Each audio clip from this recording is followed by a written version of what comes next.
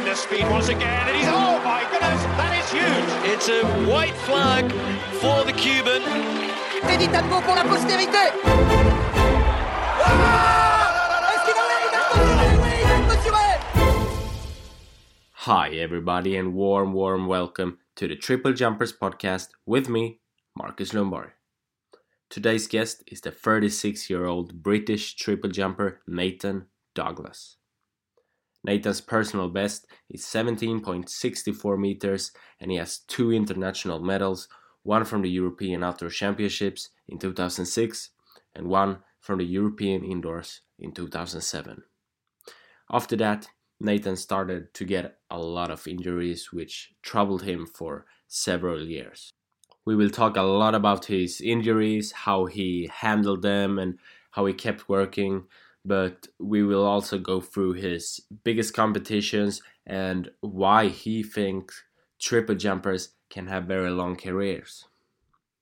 This episode is crowded with a lot of great content, but before we start, I just want to tell you a little bit about what we've done on the website lately.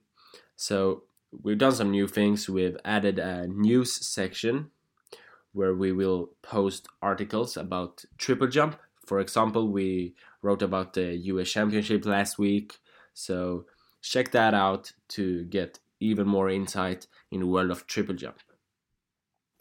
And also, we will soon launch our memorabilia web shop where we will sell autographs, bibs, jerseys, and other triple jump related memorabilia.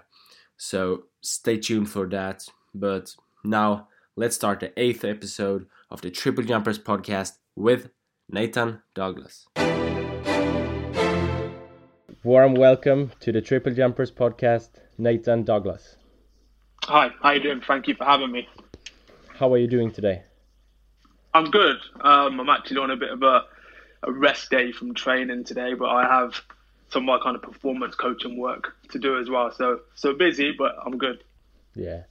Okay. And right now we're in the middle of the season, and you've been jumping your furthest jump since 2015 this year with 1688. How has the season been so far?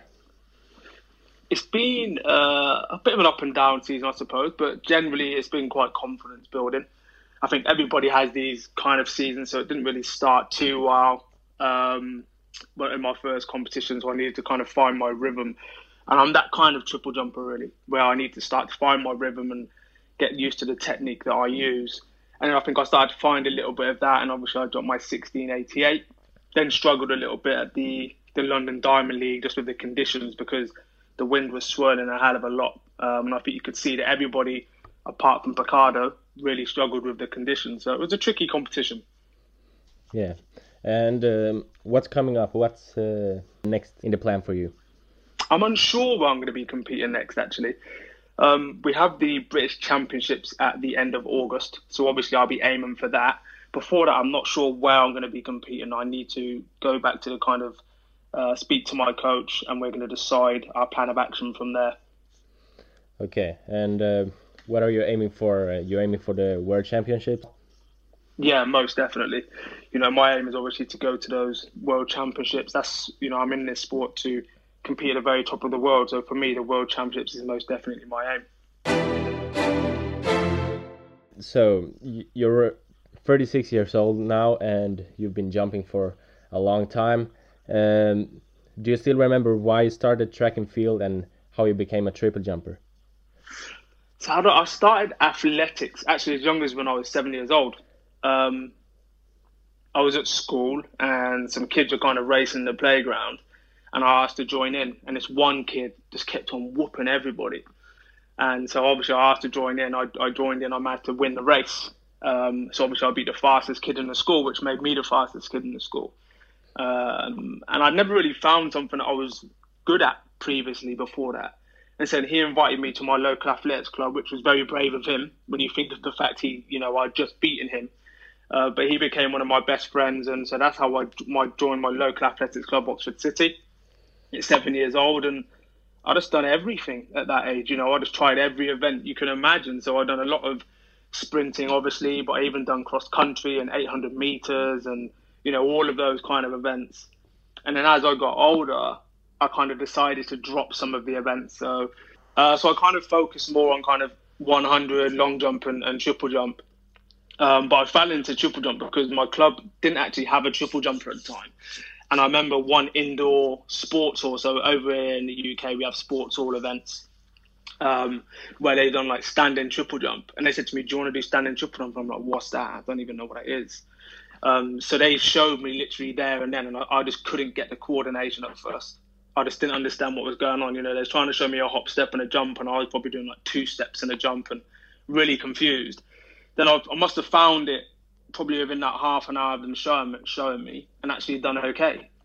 Then the outdoor season, I started doing some triple jump and I found out actually, I was pretty good at triple jump. And before I know it, I kind of felt like triple jump had chosen me, really. I kind of went from strength to strength in triple jump. I started to win more competitions within triple jump. I still had a passion for long jump and 100 meters as well, but triple jump started to kind of take over. And that's pretty much what happened for me, really. Yeah, so you gradually became more serious in the triple jump and focused on that.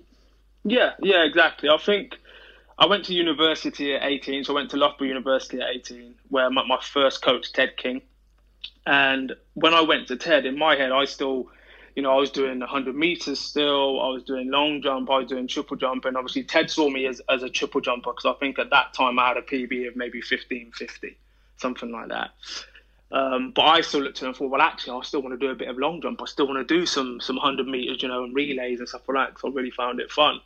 But Ted had other ideas of kind of making me specialise more in triple jump, and that's kind of what happened over those next 3 years, really, where I made some quite big strides in a short amount of time by working with Ted King. Yeah. And when I look back through the archives, I can't see that you've been jumping in any youth and junior championships except from the European Under-23 Championships in 2003, where you finished 14th. Would you say you were a late bloomer? Absolutely. I think that's the perfect way of describing it. I think I was always okay as a junior, but I wasn't one of the phenomenal juniors. I came through late. I was always really small. So at school, I was really tiny, and then I kind of had a bit of a growth spurt up to 6 foot. So I think, all of those things helped me really. And so I came through late. And like you said, I only went to the European Under-23s. And then the year after that is when I actually qualified for my first Olympic Games. So I made quite a big improvement in a short period of time. But you can imagine going from being a kind of junior that hadn't gone to major championships to then go straight to your first Olympic Games, the biggest sporting event on the planet, was a significant jump. So my coaches and my support team around me was obviously quite nervous of me going to compete on the biggest stage on the planet. Yeah, because you qualified for the Olympic Games and there you finished 13th, only one spot behind the final. Yeah. It was very frustrating. It was very frustrating at the time, actually, because for me, I was just going to that Olympic Games thinking, I'm just going to go out here and enjoy myself. I've dreamed of being an Olympian since I was 7 years old. I remember having that conversation with my nan at 7 years old after my first training session, saying to her, I want to become an Olympian and I want to win an Olympic medal, that kind of thing. And here I am now at my first Olympic Games. So I was just really happy to be there. And I did. I absolutely enjoyed every single moment. And I went there and I jumped my second longest jump of my career, 16.84, I think it was at the time. And I wasn't actually aware that I was nearly in the final until I was having my interview after. And they said to me, "You're aware that you actually came 13th by a couple of centimeters?" I was like, "Oh, you're joking." So for me, it had been phenomenal to make an Olympic final on my senior Great Britain debut. At the same time, I was still very happy just to have actually been there, to be honest with you. And as you said before, you developed quickly. And if we look back in 2000, you jumped 14.62, and 4 years later, you jumped 16.95. And then in 2005, you completely exploded. Broke the 70-meter mark for the first time in Slovakia in the beginning of June. And then 1 month later, you won the Manchester AAA championships. British Championships. Yeah, exactly. And after a personal best of 17:34 in the first round, then you popped out 17:64 in the second round. What happened that day? It was. So if I kind of go back just slightly, so you said in 2004, obviously I jumped 16:95 to qualify for the Olympics, which was even in that British Championships that year. I think I went in with a personal best of 16 meters 30, and then I left obviously with 16:95. On my last round in that competition to qualify for the 2004 Olympic Games. So it really was an incredible surprise for me to be part of that team. And that year I just finished my degree at Loughborough. And my coach, Ted King, obviously had asked me to move to Birmingham to train full-time with him. So it was my first year of training full-time. Up until that year in 2004, I'd maybe train 3 to 4 times a week if I could around my studies, that kind of thing, and maybe once a day, sometimes twice a day. So I moved to Birmingham, trained full-time, and then within that 1 year, I then went straight over 17 meters in the first competition of the season, which I was just ecstatic about, to finally get over 17 meters. So I think I jumped 17:11 in that competition, if I remember correctly. Yeah. And then I went to, I think it was a competition in Lausanne, if I'm correct. So I went to the Lausanne Golden League at that time. I think I jumped something like 17:26 or 17:27. And obviously myself and Ted were really happy with that. And then we were starting to speak about the kind of progressions we'd like to make in the following seasons. And my coach said to me, look, if we can go, say, 17:50 next year, that'd be really good. If we go 17:50 in 2006, that'd be brilliant. And if we could, we could start going to 17:80, up towards like 18 meters, looking towards the 2008 Olympic Games. I then went to the British Championships a few days after Lausanne. And as you said, first round, I think 17:32, 34.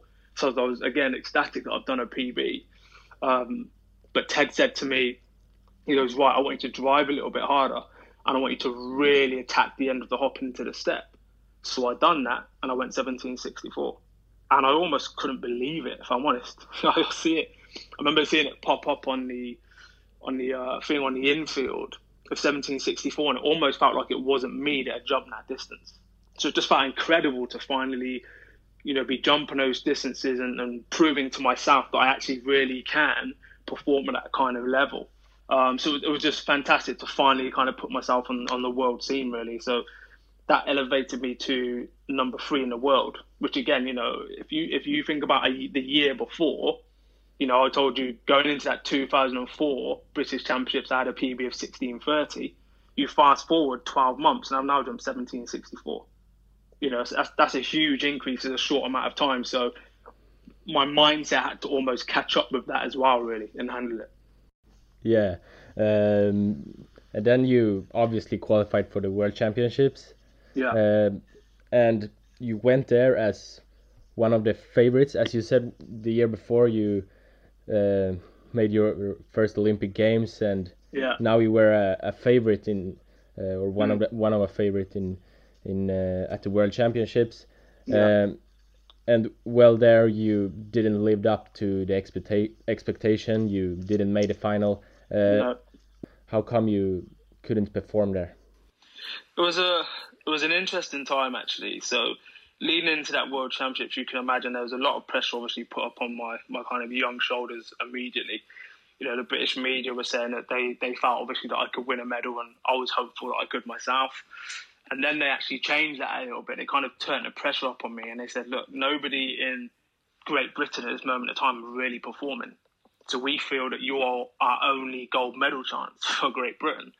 I remember saying to him, whoa, like just, give me a minute here. Obviously, I'd love to be world champion for sure, but let's just, be a little bit calm. But the way that my head is, I was always calm with those things anyway. I was able to just take it on my shoulders and just be quite flippant with it and say, yeah, it's fine, I can handle those pressures because obviously I want to become world champion.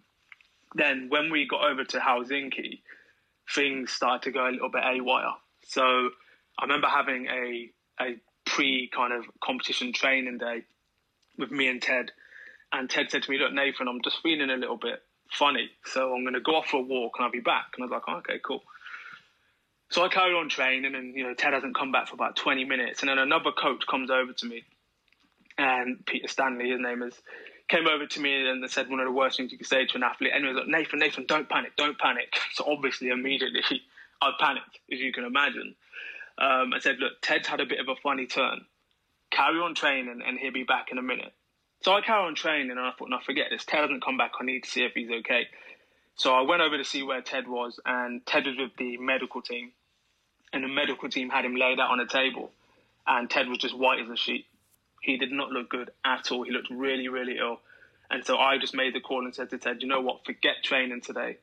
Let's have an early night, get some good sleep, and I'll see you in the morning. So I then went and knocked on Ted's door in the morning, and the shower was still going in their apartment. So I thought, okay, Ted's obviously in the shower, just running a little bit late. So I just kind of sat there waiting.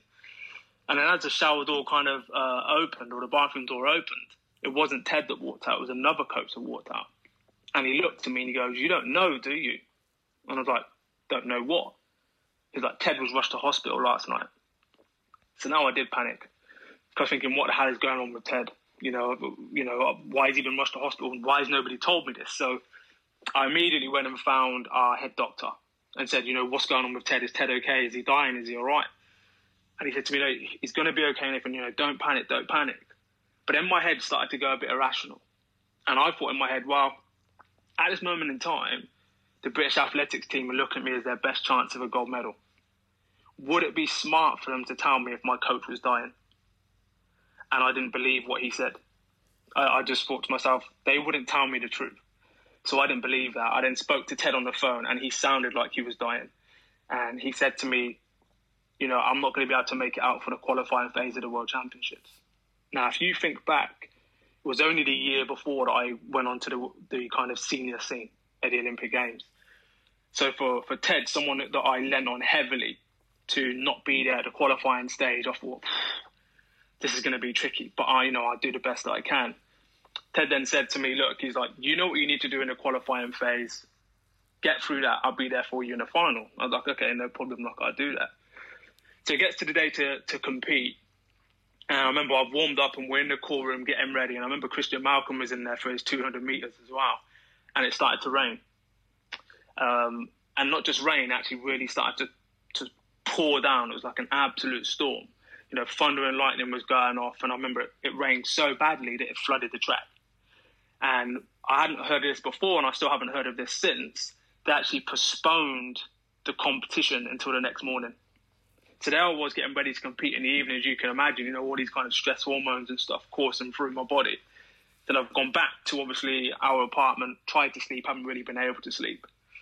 Got up early in the morning to then go and compete in the qualifying stage. Much nicer day, nice sunshine and stuff. Went out there to compete. And I remember in the first round, I think I went down and jumped maybe, say, 1640. And I thought, that was a bit weird. Why have I only jumped that? Kind of, a couple of weeks ago, I jumped 1764. So I thought nothing of it. And so I went over to the person that was looking after him. I said, we just had a little bit of a conversation. I was like, all right, fine, we'll get it for the second round. Second round, I went down and I fouled.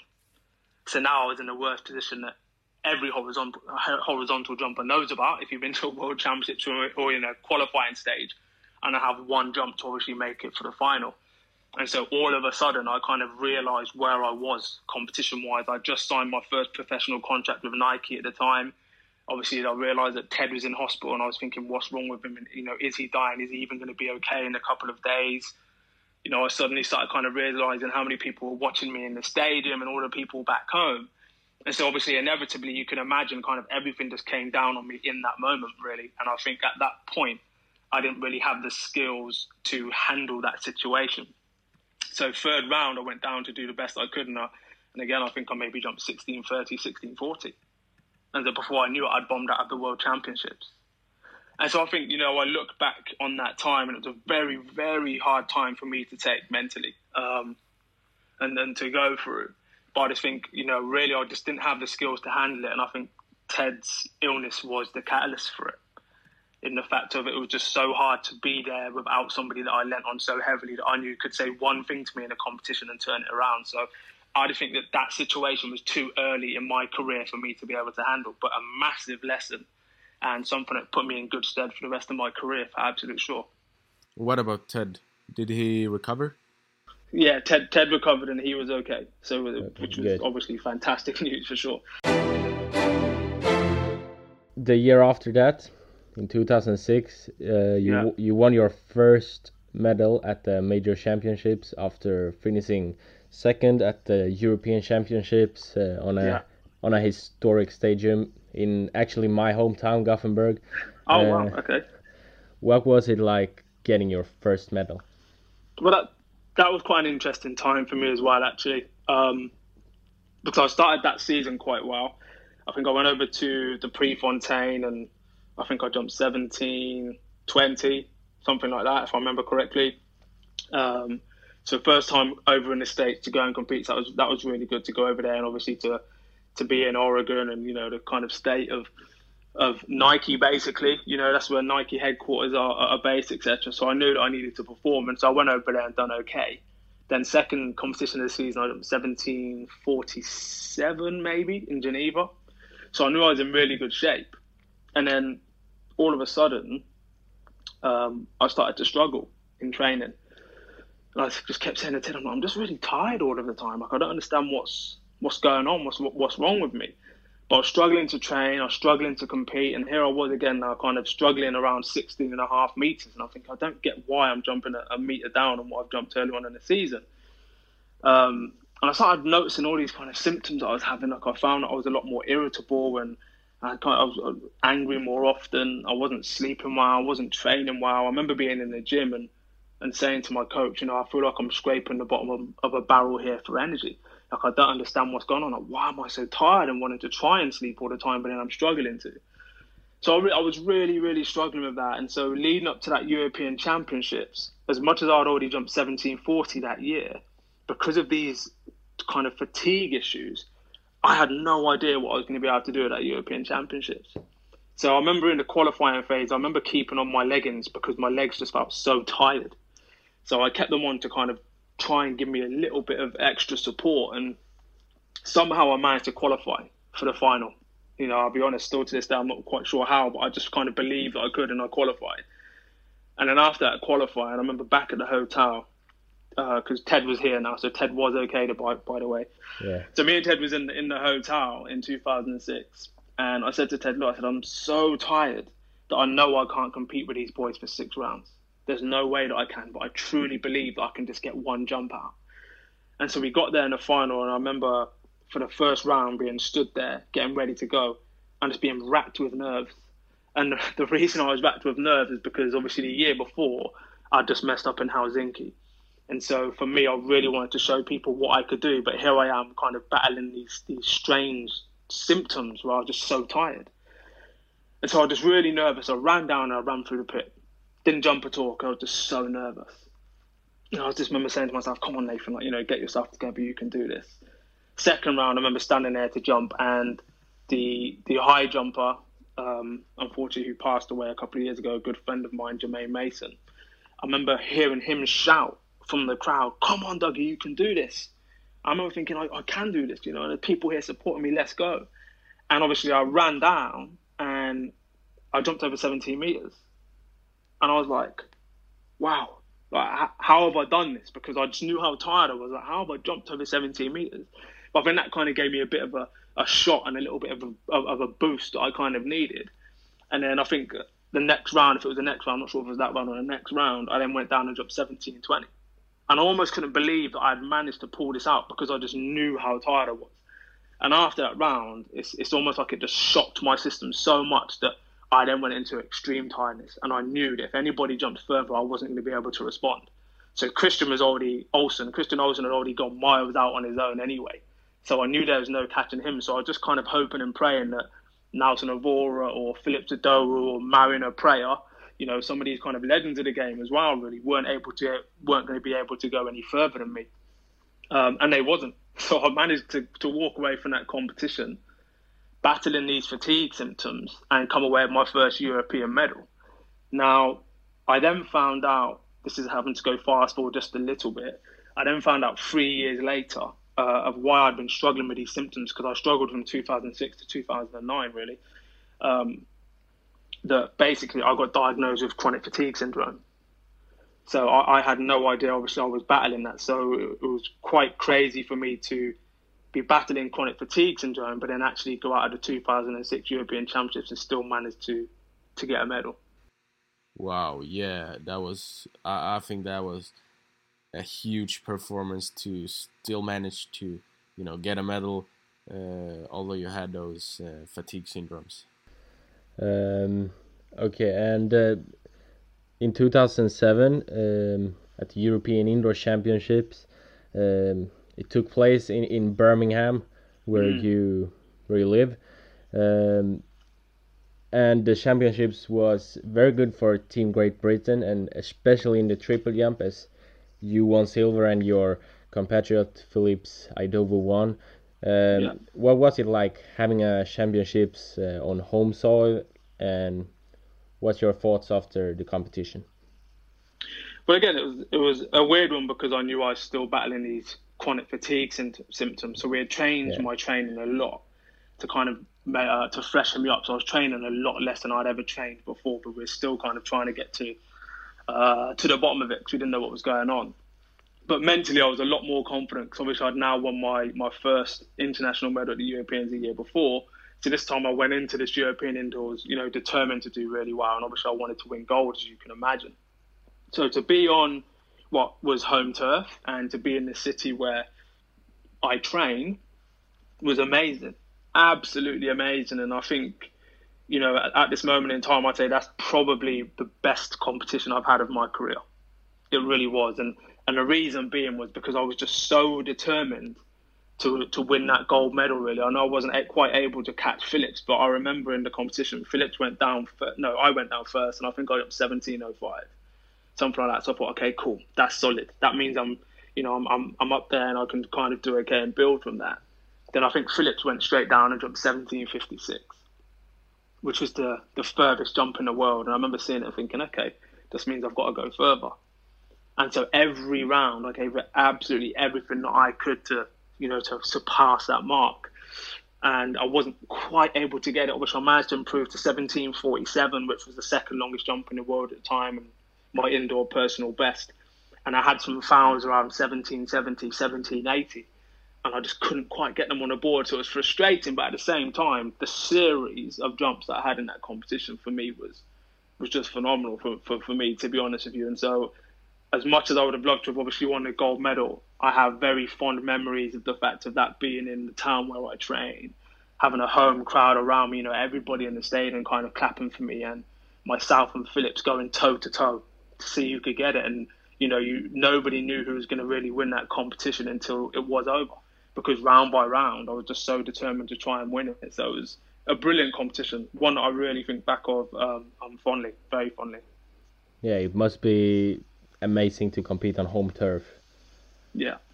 It always is. Competing on home turf elevates you that little bit more because you do have that bit more support. Now, there's a little bit more pressure, but if you know how to handle that and you can thrive under that, and I do kind of love that pressure, then I think, you can do amazing things. And I think this is why you always see the home countries step up whenever they have a major championships. Wherever it may be, the athletes tend to step up because they are at home. Friends and family can watch. It's kind of a dream scenario. So you somehow, some way, you're able to get that little bit extra out of your body and perform really well. Now, obviously, some people will fold under those conditions, but most people will step up to the plate and do well. And then in the summer season of 2007, problems started for you with injuries. You suffered a hamstring rupture during a meet in Madrid. It was an injury that disturbed you a lot during the following Olympic season. Tell us about the injury and how you recovered and moved on from that. It was a horrible injury at the time, one that kind of come out of nowhere. And I remember that competition in Madrid quite well because I wasn't actually meant to go to that competition. I was supposed to be competing in one of the Golden Leagues at the time. And even though I was ranked, I think, in the top 5 in the world, for whatever reason, I couldn't get into those competitions, which I remember really annoyed me that I couldn't get into them. So I kind of went into the mindset in Madrid that I really wanted to jump out of the pit to show people how far I could jump. And then unfortunately, in that competition, I just felt my hamstring go when I went to take off. And I remember just hopping kind of all the way through into the pit. Laid at the end of the pit thinking, oh, geez, you know, what the hell is this? And just kind of hoping and praying that it wasn't that bad. I saw a physio immediately afterwards, and they was basically saying that they could feel a hole in my hamstring. And I was thinking, I was denying it in my head, you know, just completely thinking, no, they're wrong. That can't be true. Got back to the UK, had a scan, and that was correct. You know, I had a grade 3 hamstring tear in my left hamstring, so it meant that season was gone, which again was a very big blow to take, because after that indoor season and being so confident, you know, I was ranked number 2 in the world. I was really confident of going to that World Championships and, you know, doing well. You know, obviously 2 years before in Helsinki, I still had that kind of upset in my head, so I was determined this time to put that to bed. And unfortunately, obviously, I had to sit at home and watch it. And a good friend of mine, Nelson Ovora, managed to obviously win it with 17-70. And I was really happy for Nelson because, you know, Nelson's a really nice guy and I like Nelson.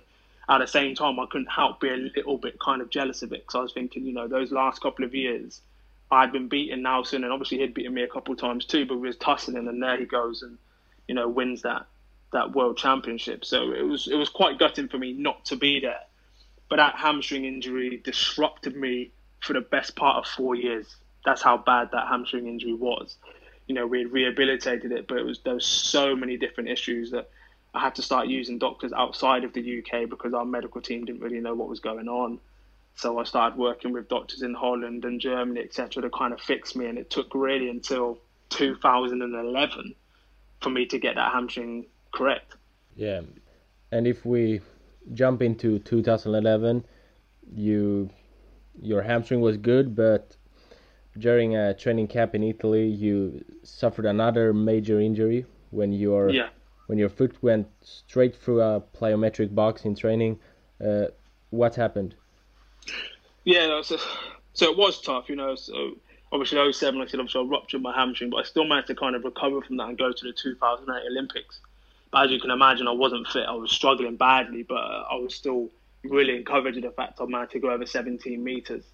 And then 2009, I remember still struggling when I went to that World Championships and managed to make the final.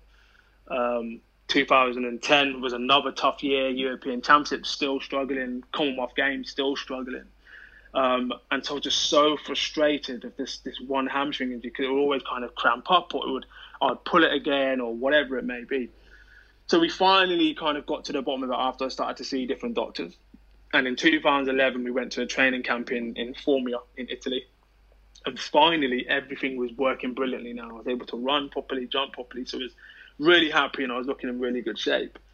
Then on the last day of that training camp, we was doing a plyometrics drill where you would have probably seen a lot of triple jumpers do it, where you kind of land on one box, take off, land on the ground, and onto the next plyometric box, onto the ground, jump into the pit. You know, that kind of drill. Yeah. So it was working on my hop, and on the last box, as I landed on it, I heard a massive crack, and I just kind of span round because I felt something give, and I automatically thought I must have broken my ankle. That's what I thought. But I looked down at my ankle was fine. So I was like, oh, okay. So I walked back towards the box, and I saw this massive crater in the box. And then I looked back down at my ankle again, and my ankle just ballooned. I was just ballooning before my eyes, and then the pain hit, and then that's when I realised, obviously, I'd done something bad to my ankle. And so I remember they turned the box over to have a look, and the box had snapped. Basically, the box was rotten. So obviously, I'd just gone straight through it. And we had a scan when we got back to the UK. And at first, I was told that I just had a bad sprain. So I was like, okay, cool. Like, I can take a bad sprain. You know, that means I'm going to be out for probably about a month to 6 weeks, but I can probably still, you know, make the World Championships this year and I'll be fine for the 2012 Olympics. The next day, I then got a call from our medical team to tell me that they was wrong. And I'd actually ruptured 3 ligaments in my left ankle. And that obviously this was my second career-threatening injury, because the hamstring injury I had in 2007 was bad enough to end a career, basically. But I was determined to not allow that to happen. And so, you know, I was really happy to get back, and then to suddenly take this massive blow in 2011, I just said to them, look, well, I'm going to be back in time for 2012 Olympics. And I was like, look, forget about 2012 Olympics. You need to think whether you're going to be able to jump again.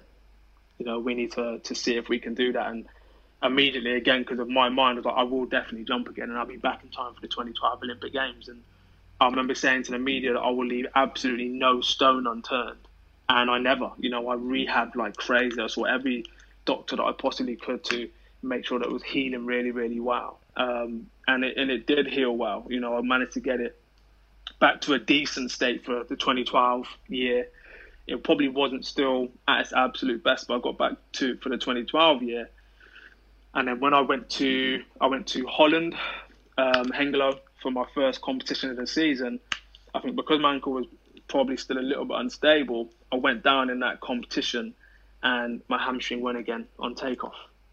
But this time I ruptured my conjoined hamstring tendon. And so I had suffered my third career-threatening injury, which obviously meant that the 2012 Olympic Games was completely gone. But again, I had to think about whether I could save my career rather than even just the Olympic Games. So it was a very testing time for me, the 2012. And personally, I also had kind of things going on in my personal life. So my granddad, who is like a father figure to me, was struggling with cancer at the time. So I was kind of going in and out of hospital to make sure that he was okay. And then unfortunately in September, he passed away. So 2012 was a really tough time for me to not go to a home Olympic Games, which obviously you can imagine would have been a dream to go there and win gold in front of friends and family. To also my granddad passing away. And I look back at that time and I think it was horrible that obviously I didn't make the 2012 Olympic Games. But what it actually meant was I actually got to spend more time with my granddad in hospital. And so for me, I actually look back and think I wouldn't change a thing, because it just meant that I could really spend those last precious moments with my granddad. So I truly believe I wasn't meant to go to the Olympic Games, so I could spend more time with my granddad as he was unfortunately slowly passing away. Yeah, but you had a lot of bad luck during those years. It was very tough. It was very tough to take, and there was some bad luck with that, and it kind of increased a little bit more because after that year, British Athletics then decided to drop me from our national lottery program, which was tough because obviously I was still in the middle of rehabilitating my left ankle, but also rehabilitating my hamstring.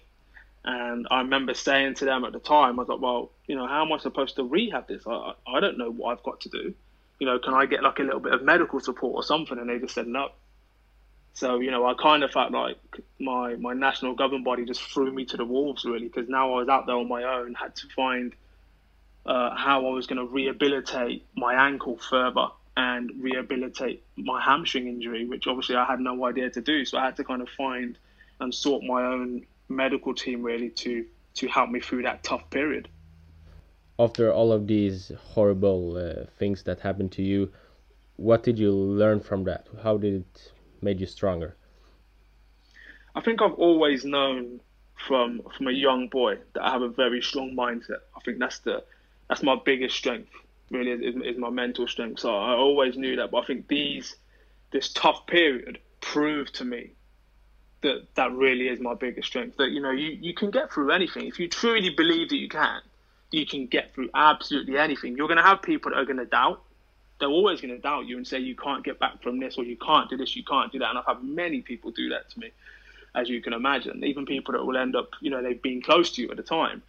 And I just refused to believe them because I believed in my own mindset, and I also believed in my own body and my own talent of what I bring to the table. So, it's a very, very tough journey. And to be honest, after that kind of 2012 year, to then rehabilitate, obviously, that ankle and the conjoined hamstring tendon, that took ages as well. As you can imagine, I'd probably say that I probably didn't start seeing the light properly after those injuries until close to maybe, when would I say? Maybe 2015, 16, 17, somewhere around then I was kind of starting to find some kind of rhythm, but I was still struggling with complications from those injuries. And that's why it's kind of taken me so long to get back to where I am now. But I think for me, it comes down to self-belief. And I think you have to believe in yourself more than anybody else. Will you have doubts? You will always have doubts. Every single athlete has doubts. I don't care who you are. It can be Usain Bolt. You know, he's going to have doubts. Everybody does. But you have to believe in yourself more than you have doubts. And I think if you keep doing that, you actually start to create this kind of mindset, and you actually start to achieve things that people think are almost impossible. And so that's why, you know, when people say to me, how are you still in the sport? How are you still here? How have you, you know, taken such a battering in the sport and been able to continue? And it's because, one, I love the sport. Two, I haven't listened to people around me that have doubted me. And three, I believed in myself hugely. And I think if people do that, you really can achieve great things.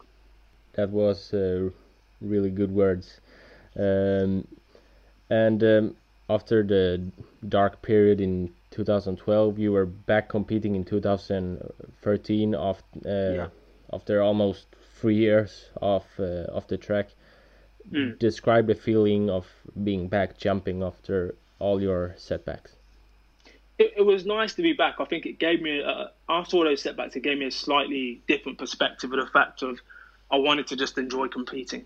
And I still carry that with me now. So rather than putting pressure on myself to perform, I just went into every competition wanting to, you know, compete to my best and really enjoying being out there. And it's something that I've continued to do. It was still a struggle, as I said to you, because, you know, I was still struggling with those injuries.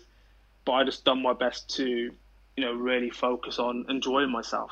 I think from that ankle injury, I probably had to compete on anti-inflammatories until the best part of maybe 2015, because my ankle just gave me that much pain while I was competing.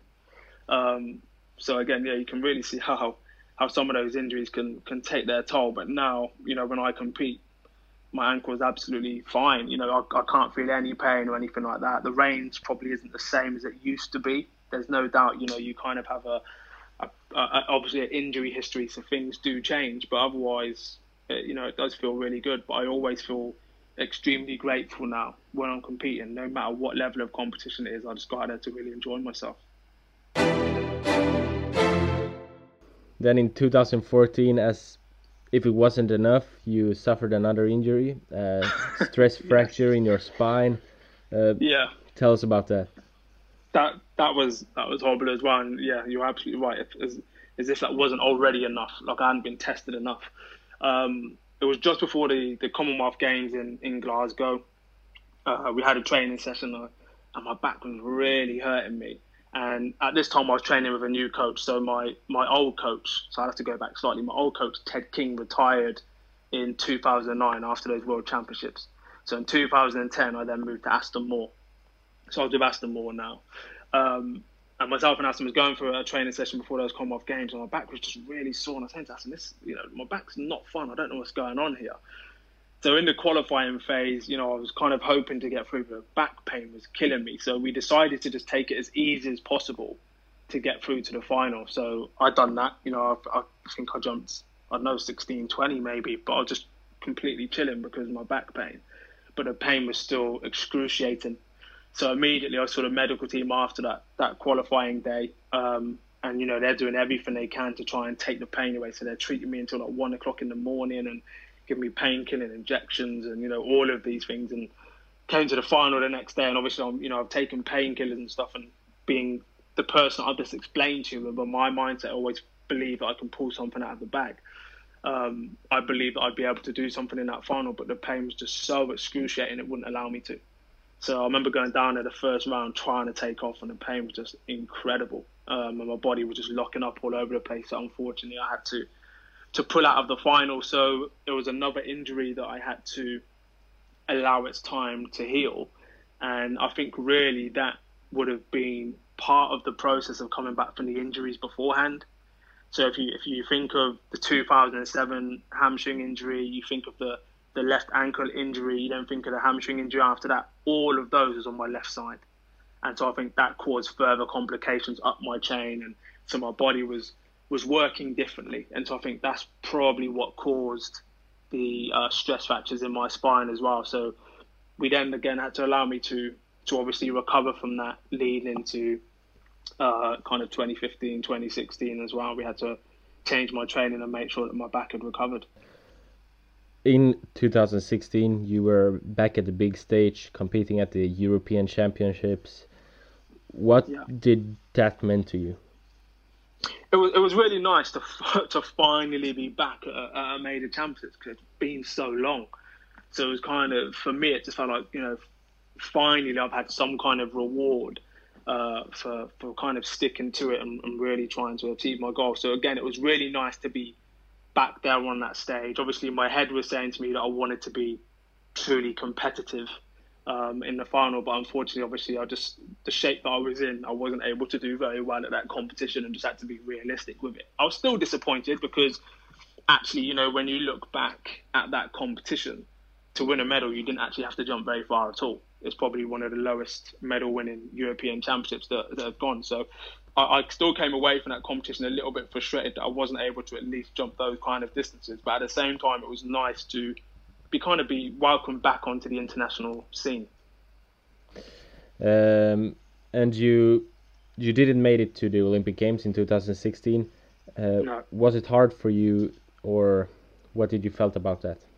It was tough for me. It was very tough, and I was really annoyed actually at the time, because I had the qualifying distance to go, but British Athletics had decided not to pick me. So in 2016 was quite a tough year, because I'd been invited to the World Indoor Championships in Portland, and IWF sent that invitation to British Athletics, but British Athletics turned that invitation down on my behalf and didn't tell me. I then found out via my agent a week later that they had turned it down on my behalf. So you can imagine I wasn't the best pleased, and I definitely made British Athletics aware that I wasn't pleased at all that they turned it down on my behalf. So that was frustrating, because it would have been lovely to be back on the world scene. And then obviously I was hopeful that they would pick me for Rio, because I had the qualifying distance, but they chose not to. So it was tough to take, and it felt like another kind of kick in the stomach a little bit after everything that I've been through. But at this time, I realised what things were about, and that you have to almost give people absolutely no choice but to take you to these major championships, because I think that with my previous injury history at this point in time, British Athletics just didn't have any faith in what I could do. So it was quite tough to take that decision, and I had to decide what I wanted to do, really, whether I wanted to keep competing or not. And I decided that I wanted to, because there's still some goals that I wanted to do. And I'd also promised my granddad at the time in hospital that I would get back to triple jumping. And even though I was back triple jumping, for me, that means, competing at kind of on the world and Olympic stage. And so that kind of gave me that motivation to continue to compete. And I also knew that I could perform. I knew that I was in decent kind of shape. So frustrating time again, but after everything that I'd been through, that was quite small in comparison. After you continued jumping, and after you jumped 16-18 2017, you took 5th place at the Commonwealth Games and 6th at the European Championships in 2018. And as we said before, this year you've done your furthest jump since 2015. Is the old Nathan on his way back? I'm hoping so. That's for absolute sure. I think, that when you say the Commonwealth Games, again, I was quite frustrated with that Commonwealth Games. I really hoped, and again, another good friend of mine won it, Troy Doris. But I was really hoping that me and Troy could kind of go toe-to-toe a little bit more, but I wasn't able to perform on the day. I really struggled on that day with the conditions. And again, the conditions were horrible. There was kind of like -2 winds and +2 winds and stuff like that. So it was quite horrible, quite tricky to balance. Yeah. Then the European Outdoors, where I jumped 1670 to come 6th, kind of gave me another boost of confidence again. Even though it was only 1670, I was like, okay, I'm kind of back on this scene. I've managed to turn it on. Now I kind of need to go from here. And I'd finally found a window of clean health. And I think that's what's helped me to get to where I am now. Is I've had a really good period of clean health. And that's why I've managed to go back up to 1688. And so now, for me, it's just about focusing on my technique, staying as efficient as possible, doing my best to stay healthy, and hope that as I compete and I get even more confidence and my body gets used to jumping these distances, that I start going further again. Yeah. And actually the European Championships last year, it was the old guys on the podium. You know, Nelson Evora won, and it was actually the oldest podium in the whole championships there. Oh wow, really? Yeah. I didn't realise that. Yeah, so I think it just goes to show, you know, that triple jump is one of those events where you can keep competing later on into your 30s for sure. You know, you look all the way back to someone like Jonathan Edwards. Jonathan Edwards retired at quite a late age as well, and you think of how far that he was jumping. Yeah. You know, you look at Donato. Yeah, exactly. Nelson Evora. You know, there's so many people that are able to do this, and so I think now in sport, definitely, I think it's still a problem that people look at somebody who's over 30 and think that they can't do it anymore, that they're past it. I think that's a problem that now needs to be banished, to be honest. And I think people need to realise that people well into their 30s are still able to perform on the world scene. And for me, actually, and I've never actually told him this, but he might hear this, or I'll tell him soon anyway. You know, watching Nelson compete still at the top of the world after he's had his injury problems definitely inspired me. Absolutely no doubt. You know, this is someone that I've competed against my whole career and we've gone toe to toe with. And, you know, similar age, and he's still out there able to jump big. That's inspired me and motivated me to know also that I can still jump those distances. So I think, yeah, sport has moved on, and I think people need to realise now that you will have longer careers. You'll have people probably competing in their late 30s to 40s now, because there's just more sports science. People look after themselves better. People know how to train better and more efficiently than back in the day. They don't just punish their body like they used to. Yeah. And Alexis Copello was actually the youngest medalist there, of 33 years old. So wow, yeah, and it's quite, like I said, it's nice to see and it's inspiring, because you know I've competed against all these guys my whole career, and I was actually speaking to Tiziamas, who obviously won one of those medals as well at the European Championships not too long ago, and we was reminiscing about some of these competitions that we've had against each other. So it's, you know, it is nice to see some of these people that I've started my career against to still be there in the mix as well. It is really nice. Yeah, and what do you think is the main key to having a long career as a triple jumper? You talked before about the new way of training, but what do you think is the main key? I think some of it will come down to luck as well. I think it depends on your genetics and how technically efficient you are. That's what I think. I think you have to be a very technical, efficient jumper to make sure you're not battering your body.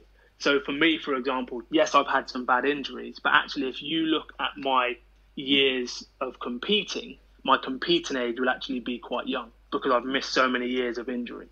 So I haven't actually got a lot of kind of competing years on the clock. So I think that really helps. But I think your body type helps. If you look at a lot of the people that are able to compete later into their 30s, generally they're the kind of people that have fairly good technique. They're a bit more lighter generally, and a bit more kind of like bouncy and springy, you know, what I would call like a normal kind of jumper's jumper. So I think that really helps. Some of the bigger triple jumpers, as in the height and weight, I think they might struggle a little, purely because they're putting a hell of a lot more force through their joints and through their body. So it's probably harder for them to go on longer. That's just, like I said, that's just a bit of a guess of mine, and that not everybody's going to fit that theory. But I think when you look around, that's what you see. So for me, I think for you to have a long career in triple jump, you have to be very smart with your training. You have to pick your competitions very wisely. You need to know when to rest, when to push it, you know. And I think as the years go on, you learn these things. You know, you become a little bit more wise. So you just have to make very smart decisions, and with training, you know, not to kill yourself.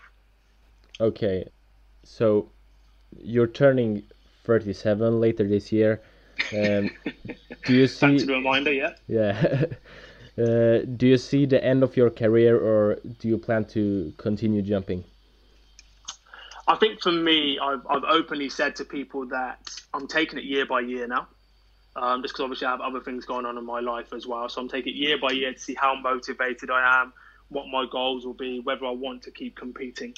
And as much as I'm saying that, at the same time, I'm kind of looking ahead to the Tokyo 2020 Olympics, and I'll probably reevaluate then. I think for me, that'll be a critical point for me to decide what I would like to do, whether I'd like to keep competing or not. And I think in all honesty, unless I can truly believe that I can jump over 17 meters and be competitive on the world scene, I don't see there's any point for me, because being a world-class jumper, or the start of world-class jumping, is 17 meters. So, you know, I've been to all major championships and all of those kind of things. So unless I can be competitive, I think I'd maybe call it a day. So let's see, really. Let's kind of see it. It'll be year by year, but kind of immediate future is probably looking towards Tokyo 2020. Yeah, I hope you made it there. Oh, thank you very much. Yeah, and besides being a triple jumper, you also work as a peak performance coach. Yeah. Describe what that is and what you're doing. It's a combination of things, really. So I work with businesses, corporations, and individuals to help them to be their best, really, and to perform at their best. Whether that's to achieve their goals, whether that's to help them with their confidence. You know, a lot of people don't know what it takes to perform and how much they can actually get out of themselves. And a lot of people get in their own way. So I work with people to help them in that way. So I'll go into businesses and I'll hold seminars or workshops or events around performance, and there's so many different aspects to performance, and so to help people to really perform at the top of their ability and help them to, you know, to perform really at the top of the world the best they can. It's something for me that I find really rewarding, helping people to become better and perform better, and I really love the work. It's just so varied for me to be able to do that. And I probably work with more corporations and businesses now, but I do still do some one-to-one work as well with different people in all different walks of life. But it's something that I find very, very rewarding to work down that line. Do you think your experiences as a triple jumper has helped you in your work as a coach? Yeah, no doubt. You know, I think after the 2012 Olympic Games, I've kind of thought to myself, I need to start thinking about the rest of my career. So that's why I decided to go down this path of being a kind of peak performance executive kind of life coach kind of route. And so I've gone off and I've learned some skills. So obviously I made sure that I'm certified as a coach. I've also done neuro-linguistic programming, and obviously I have a sports science background anyway. So I kind of mix all of that together along with my experience, and I use those tools to help people to perform. So I think, no doubt, you know, the experience is what I've been through. I can help people to perform, to, you know, deal with pressure, to deal with stress, whatever it may be. Because obviously I've been through that, and my whole life has been about performing to my absolute best. So it's great to help people get out of their own way, because I think a lot of people that would love to be successful in any area it may be often get in their own way. They're not realizing it, but actually getting in their own way, and they're stopping themselves from performing. And I don't care how talented anybody is naturally, if you haven't got the correct mindset and the correct skills, you're going to underperform. And so to help people to have those skills is a lovely part of my work. Yeah, and we have tons of examples in track and field of people who underperform, who actually have the possibility of winning medals but doesn't live up to the expectations. Yeah, you know, it happens in all walks of life. Now, at the same time, you know, failure is definitely part of sport, it's part of life. Yeah. You know, you can't let that kind of define people, but you're correct. You know, you will see some people that time and time again, when push comes to shove, they can't perform. But you know that they have the ability to, you know they have the ability to be a world record holder or be, you know, an Olympic champion or whoever it may be, you know, or make an Olympic Games. But actually there's something stopping them, and that they're not necessarily aware of. And they're the kind of tools and the tricks and the skills that they need to learn to know how to perform, because it's not easy to perform at the top of the world.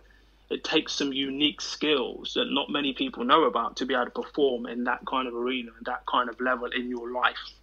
You know, not just a specific thing like a competition. You know, for me, these are life skills that I'm talking to people about and helping them to have to achieve the best life they possibly can. For me, that's what it's about. I think I've always naturally had that mindset of believing I can achieve absolutely anything.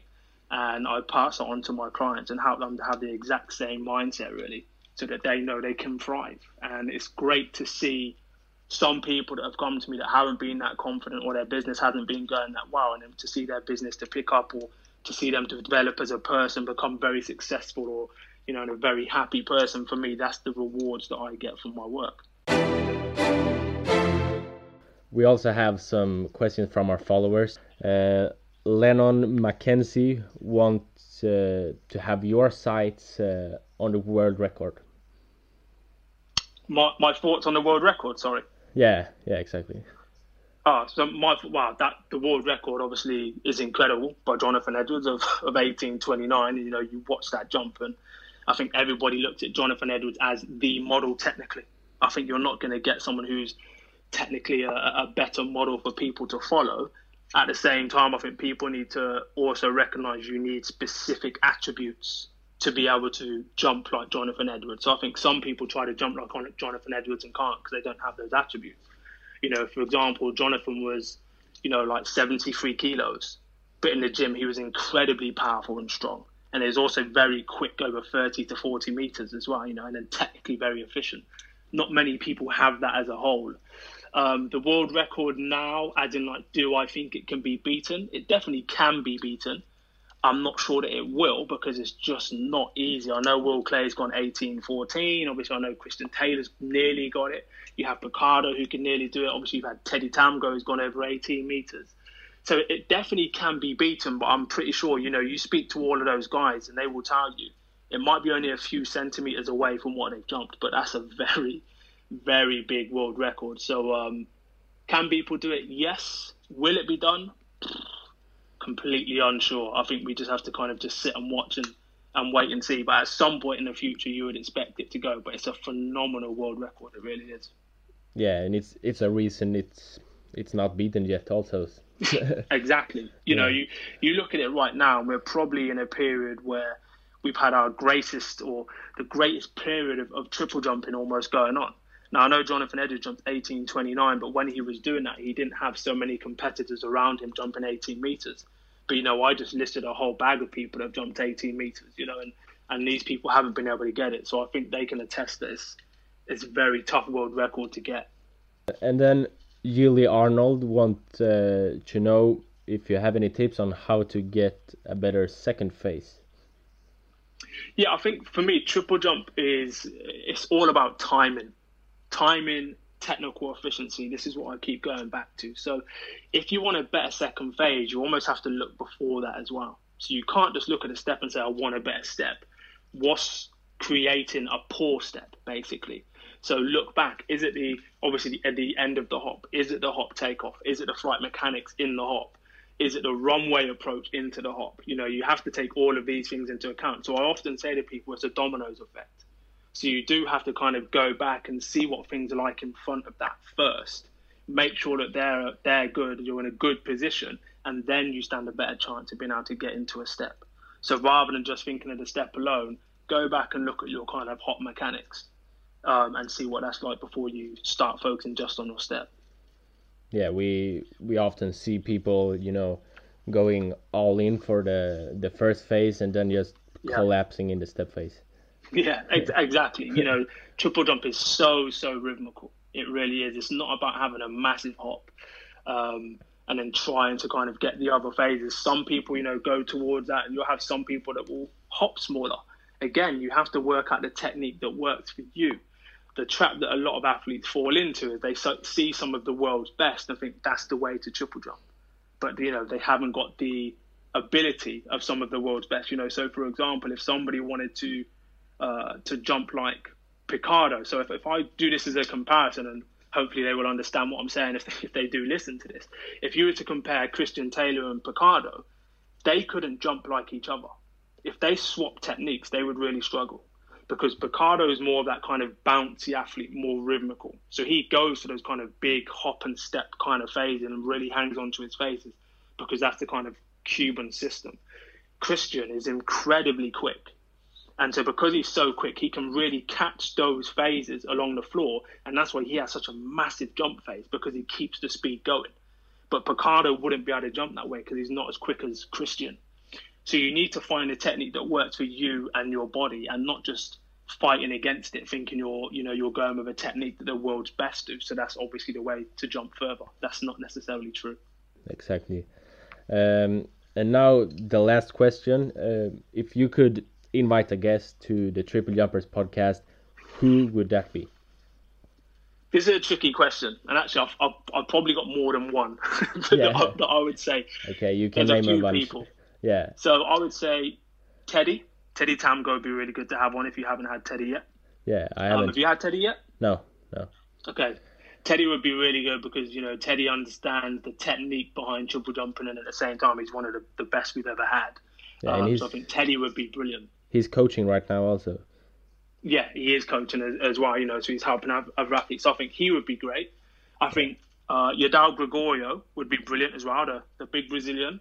Yeah. I think he would be fantastic to have on. Also, Lee Van Sands, another good friend of mine. Again, he's been around. He's won a hell of a lot of medals, so he'll have great insight. And I also think Trisha Smith from Jamaica, if you remember the name Trisha Smith, I think she would be brilliant because, I look back at Trisha Smith and think, I honestly believe she could have been the first woman over 16 meters, which sounds absolutely crazy. But I've seen that woman hop and step almost into the pit. So I think she would be a great one to have on. Yeah. And then also an old training partner of mine, Ashia Hansen. I think she would be brilliant too because, again, she's one of the legends of female triple jumping. So I've given you 5 different names, but for me, they would be great to have those guys on. Yeah. I will try to fix them. Yeah. Okay. Thank you very much for participating in the podcast. It was very interesting to hear your thoughts on how to deal with injuries, and it was nice to hear from someone who has been in the sport for such a long time. What you had to say. I believe this will be a very good episode, and I wish you the very best of luck in the future. Thank you so much for taking part. No, thank you for asking me on, and it was a pleasure. So thank you very much. Wow, this episode was super good. It was very inspiring to hear that Nathan has kept on jumping after all the things he have been through, and I love that he shared everything with us. It was nice to hear what someone who's been triple jumping for so long time has to say, and I think this episode is one of the best so far, and I will listen to this many times in the future. And I really have my fingers crossed for Nathan and hope he will go beyond 70 meters again in short time. If you want to suggest a guest or have any questions, you can either send an email to info@triplejumpers.com or go to the website and fill in our contact form there. We're soon back with another episode. Until then, have a good time. Bye. Tremendous speed once again, and oh my goodness, that is huge! It's a white flag for the Cuban. Teddy Tambo pour la postérité.